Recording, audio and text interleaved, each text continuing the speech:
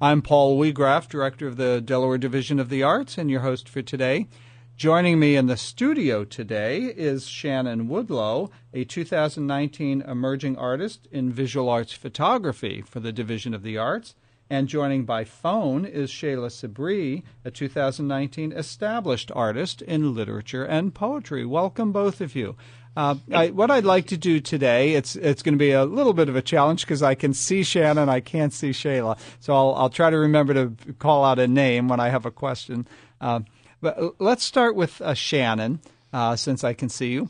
Give us a little bit of background. I mentioned you received an emerging fellowship in visual arts photography. Talk a little bit about your background as a visual artist. Okay, so my background is really steeped in who I am. My interest in photography came from growing up with my mom always having a camera around the house. There wasn't one event, activity that there weren't pictures taken of, or a non-event or activity, me sitting on the toilet in the bathroom. And she wasn't a photographer. It was just her thing. She always had cameras around. And so my interest in that and looking back at those pictures, and then even some picture archives that I found of my grandfather when he was about 6 or 7 years old, and then his parents, and just seeing those things and recognizing that as Black people, people of color, that isn't something that's typical. Talking to my other friends, noticing that they don't have pictures from growing up or things like that. So that is one thing that led me to wanting to photograph. And then the other thing is just, I just see things. I see beauty in everything. And I've always wanted to capture that. So I was working a job doing admin stuff, data entry, absolutely completely away from the arts. And one day I just was like, I'm going to buy a camera. And I did. And I'm fully self-taught. I took a couple classes at Wilmington University, but I ended up learning a lot from YouTube because the pace wasn't fast enough for me. I wanted to know more and learn more. And so that's pretty much my background, where I came from. So is your experience as a photographer, has it always been in the digital realm? It has been in the digital realm. A goal of mine when my life slows down a little bit and I don't have a little one at home is to delve into film photography. That process, photography in general is a process for me. I do my own framing. I edit my images. It's all a part of the process. So for me, to do film photography and editing and things like that would absolutely be another process that I want to explore at some point. Now, with your photography, because it's digital, do you do any work with, I don't know the technical terms, morphing or, you know what I mean? Altering or treating or whatever? Yeah, again, it's self-taught. So I kind of, once I have an idea of, I'll take an image of it. It could be anything. And once I look at it, it'll speak to me, if that makes sense. And I'll kind of decide what I want to do with it from there. And then that's what will challenge me. All right, how do I learn how to do this on Photoshop or do this in Lightroom or whatever. I do, depending on the subject matter or what it is, I try not to do too much editing. I try to keep it as much in the raw form, raw state that it is in, without doing too much editing. But I can do all of that, lots of manipulation, and I've created flyers and portfolios for other artists and things like that. So, yeah, I'm able to do it all. Do you have any kind of web presence that our listeners could go to? I do, and I don't. I have a website. It's at sawphotog.com. My initials are SAW, S-A-W. My mom told me that she wanted my initials to spell something because she heard it was good luck. And so hopefully the SAW will mean my photography will have good luck for my photography. But I actually I kind of took the website down because it was kind of geared towards more like commercial photography, which isn't really what my passion is or what I wanted to do. And I'm also a full-time digital storyteller at the museum. So I kind of get that commercial photography in. So I really wanted to focus on more fine art. So the website is there. You'll see there right now just promotion for the 401 exhibition, more of a description and links to both mine and Shayla's DDOA page.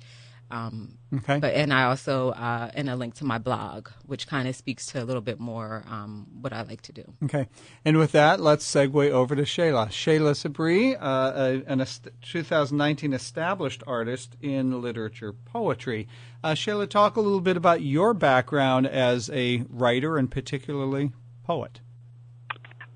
So I have a journal from second grade that says I love to write. And I always kind of, when people ask, when did you become a writer, I say, I don't know, because in second grade I'd already declared that it was a passion of mine. So maybe since I could actually hold a pencil. So loving to write has always been a huge part of who I am. I've journaled, written short stories, written little essays, and I just remember writing being such a big part of who I was growing up. I had that second grade notebook is a red spiral brown notebook, but I can remember my first diary that had Aladdin on the front. And it had a little key, but throughout the years, I just have kept journals, and, I think I wrote my first short story collection while I was in high school, and it was about 4 other women of color in high school and what it meant for them to experience different things in predominantly white spaces. And so it's always been something that's such a big part of who I am. It wasn't until I studied creative writing in undergrad at the University of Richmond as a minor, and I just knew I was going to be the next F. Scott Fitzgerald, which really meant that I was going to be the next Zelda Fitzgerald and write my own Great Gatsby. And I just knew those things about myself. And then it became slowly but surely clear after I applied to graduate school that I was a not-so-great fiction writer and perhaps a better poet, which I never would have thought. I took a poetry class in undergrad with the late Tomasz Solomon, and it was so difficult, but I was so fascinated with the ability to grapple with language and what it meant to tell an elaborate story in such a compressed space. So one of my fellow classmates wrote a poem about her uncle and his experiences in the Vietnam War and how close her uncle was with her father. And at the end of the poem, her uncle commits suicide, and it talks about, how shocked her father was. And it felt like in the course of the poem, something that was less than 2 pages long, I got to know this man, but also felt a level of devastation, also felt blindsided at the end of the poem. And so I realized I wanted to be invested in a work that was capable of doing something like that in such a small space, that was able to impact a person in that way. I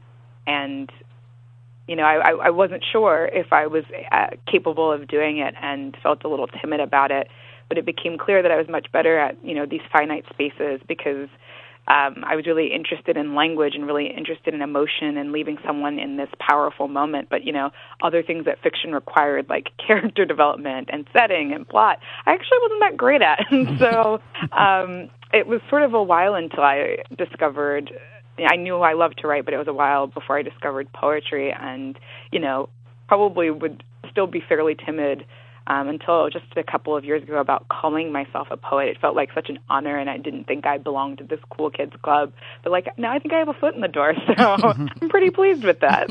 What would you consider some of the considerations the poet has to have that the prose writer might not? And maybe that's a naive question. I mean, I'm thinking, if nothing else, economy of words. Absolutely. There's this nature of being concise in poetry that's so important, and there's an economy of language. And so I think the prose writers that I know might spend, a whole day working on a chapter or a short story. I might spend a whole day on one line because something's not right about the line, something isn't right about the cadence or the rhythm or the word choice, and I'm just laboring over the diction and one word or one if I want it to be a semicolon or a period, like these things in such a small space in a poem. And I write particularly short poems. Most of mine are under a page, and I also love a sonnet, which is a 14-line poem. So I'm usually working in a tight constraint, and it matters whether or not I want that person to read a semicolon or a period or an em dash. And I think there's a focus on the each word, and diction is really, I think, important to all writers. But when you have such a confined space, I think, we labor over the words so much in every single instance. Let me ask you this, as one who talks about laboring over the words. And I'm asking for my own curiosity's sake, are there poems that are better heard than read, and poems that are better read than heard, if you know what I mean? I do, and I think there are. I think some poems carry a different weight and energy when someone is reading them in front of you and has a particular presence about them. Like, I think about the difference between people who are known as spoken word poets and people who are known as page poets. And I'm known as someone, and those aren't necessarily the words that everyone uses, but right. I'm someone who occupies a lot of space on the page and not necessarily a lot of space in performance. And I think people who occupy space in performance, like, there's such a craft in that I recognize that I don't have. Mm-hmm. I feel capable of reading one of my poems aloud, but the performative quality that comes with spoken word poetry is something that's not in my wheelhouse. And I think those poems are written for the purpose of being spoken. Like, there's often a lot more rhyme and rhythm are really the focus of those poems, because you're trying to pull someone in with the cadence of your language and creating this sort of powerful funnel in which they can get caught up in. And I think things that exist on the page in they occupy a different space, and it might not be that we're as focused on rhythm or rhyme or that particular cadence, but we want to make sure that we're writing something that, I think in both groups, we're hoping that there is something that we will create that stays with you when you leave. So whether it's meant to be spoken or meant to be read, we're all sort of looking, even if it's just one line, that one line sort of haunts the person who hears or reads. And so in that way, I think, regardless of whether the poem's written for the page or written to be spoken, we're after something similar. Like, we want to leave you with something that's going to get kind of stuck in your teeth, the way that popcorn kernels do, that you feel it, that you notice that it's there, and that you continue to carry with you. Hopefully not as painful as popcorn stuck in your teeth, but Well, both of you have just incredibly intriguing and thoughtful backgrounds, which you are going to be bringing together in a program. But let me first remind our listeners that you are tuned into Delaware State of the Arts here on News Radio 1450 WILM and 1410 WDOV. Our guest in the studio today is Shannon Woodloe, a 2019 Emerging Artist Fellow in Visual Arts Photography. And joining us by phone is Chet'la Sebree, a 2019 Established Artist in Literature Poetry. Now, Chet'la and Shannon, you are coming together for a collaborative exhibition called 401. Let's talk a little bit, and either one chime in. We might overlap a little bit since we can't see each other. Chime in about how the idea for this collaborative exhibition came to fruition, and how you've the planning that's gone into it, and when the program is, what it's going to look like. Okay. Either one. Do you want me to talk about the book first? Oh, sure. Yeah, I was going to say, to speak, kind of speaking to what your question about right. reading and reading it or hearing and hearing. That's something. So yeah, I would like Chet'la to talk about the book a little bit. Okay, great. Go ahead, Chet'la.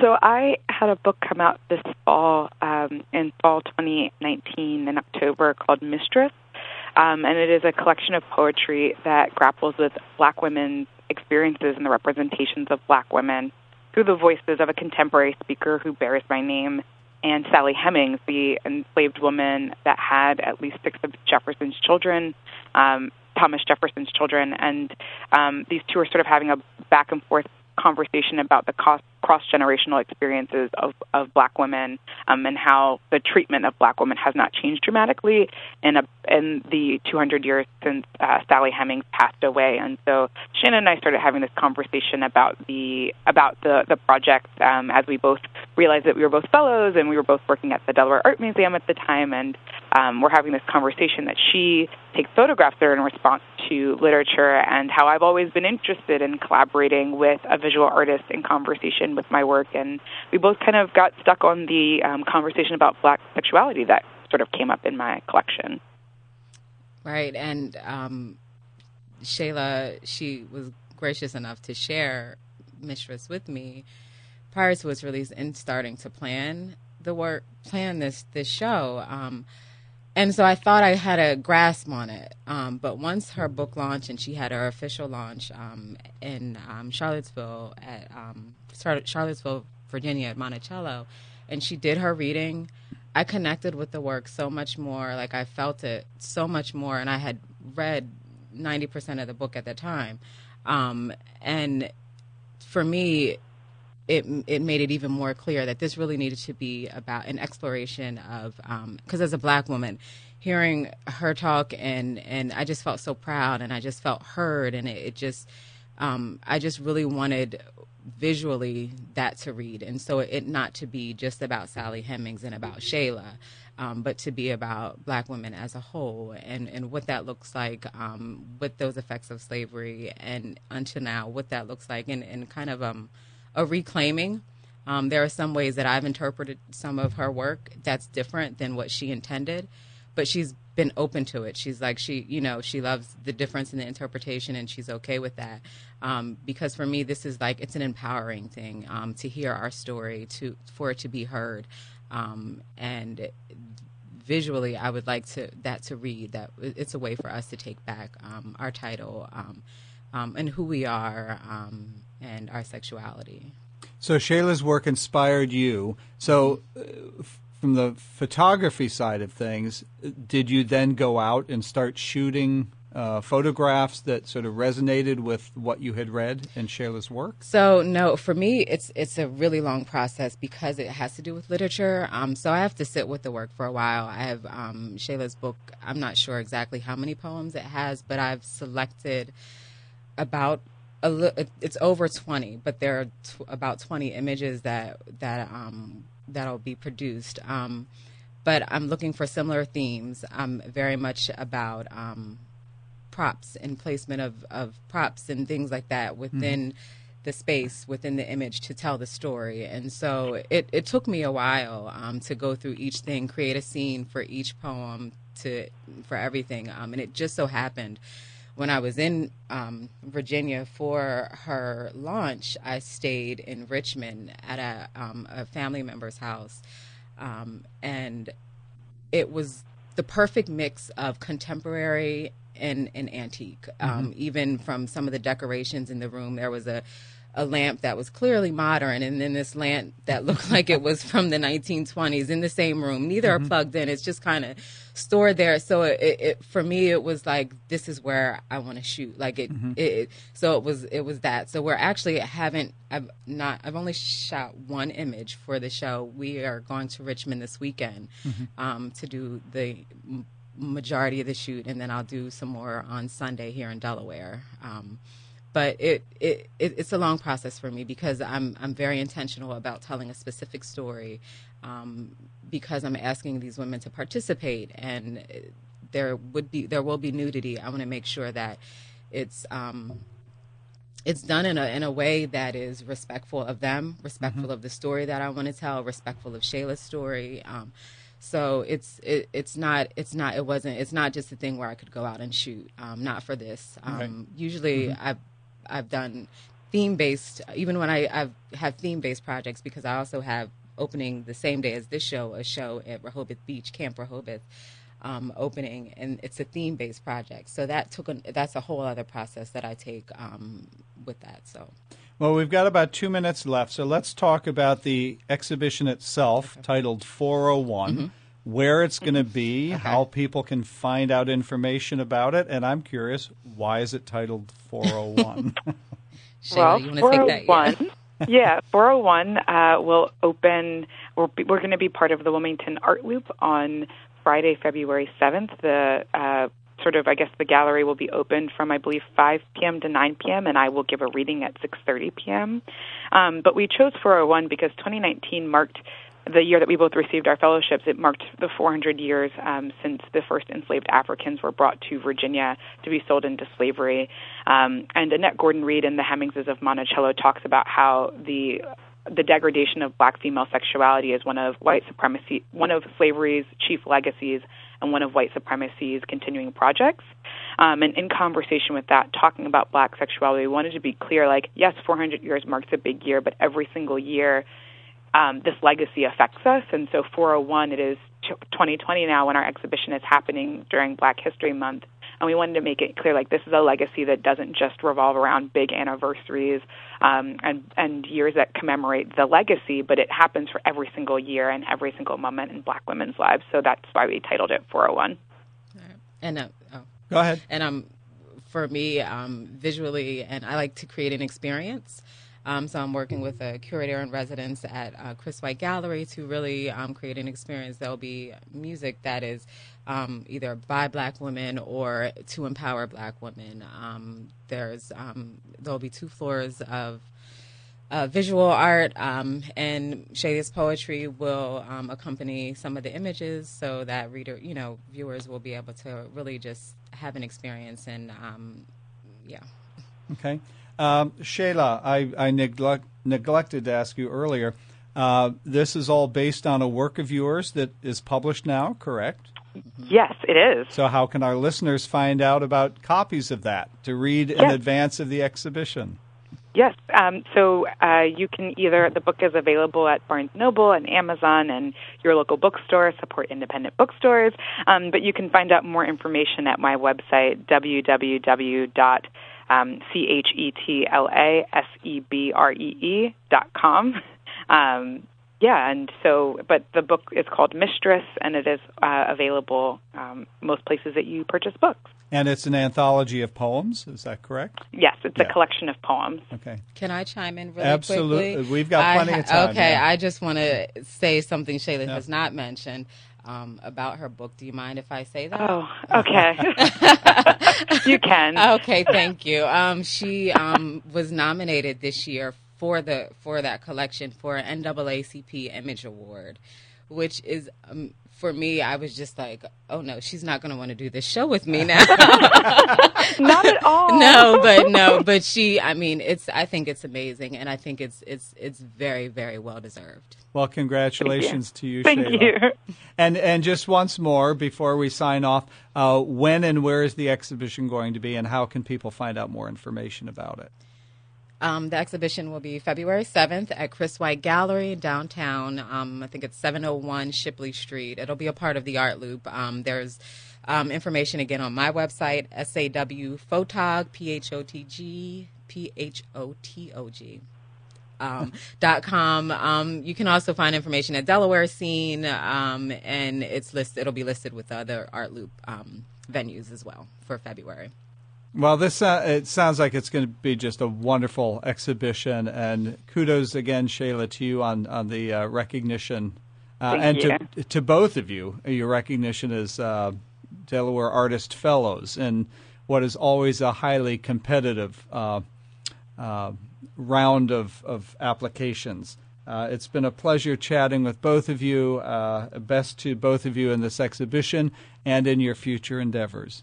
Thank you. Thank you so much.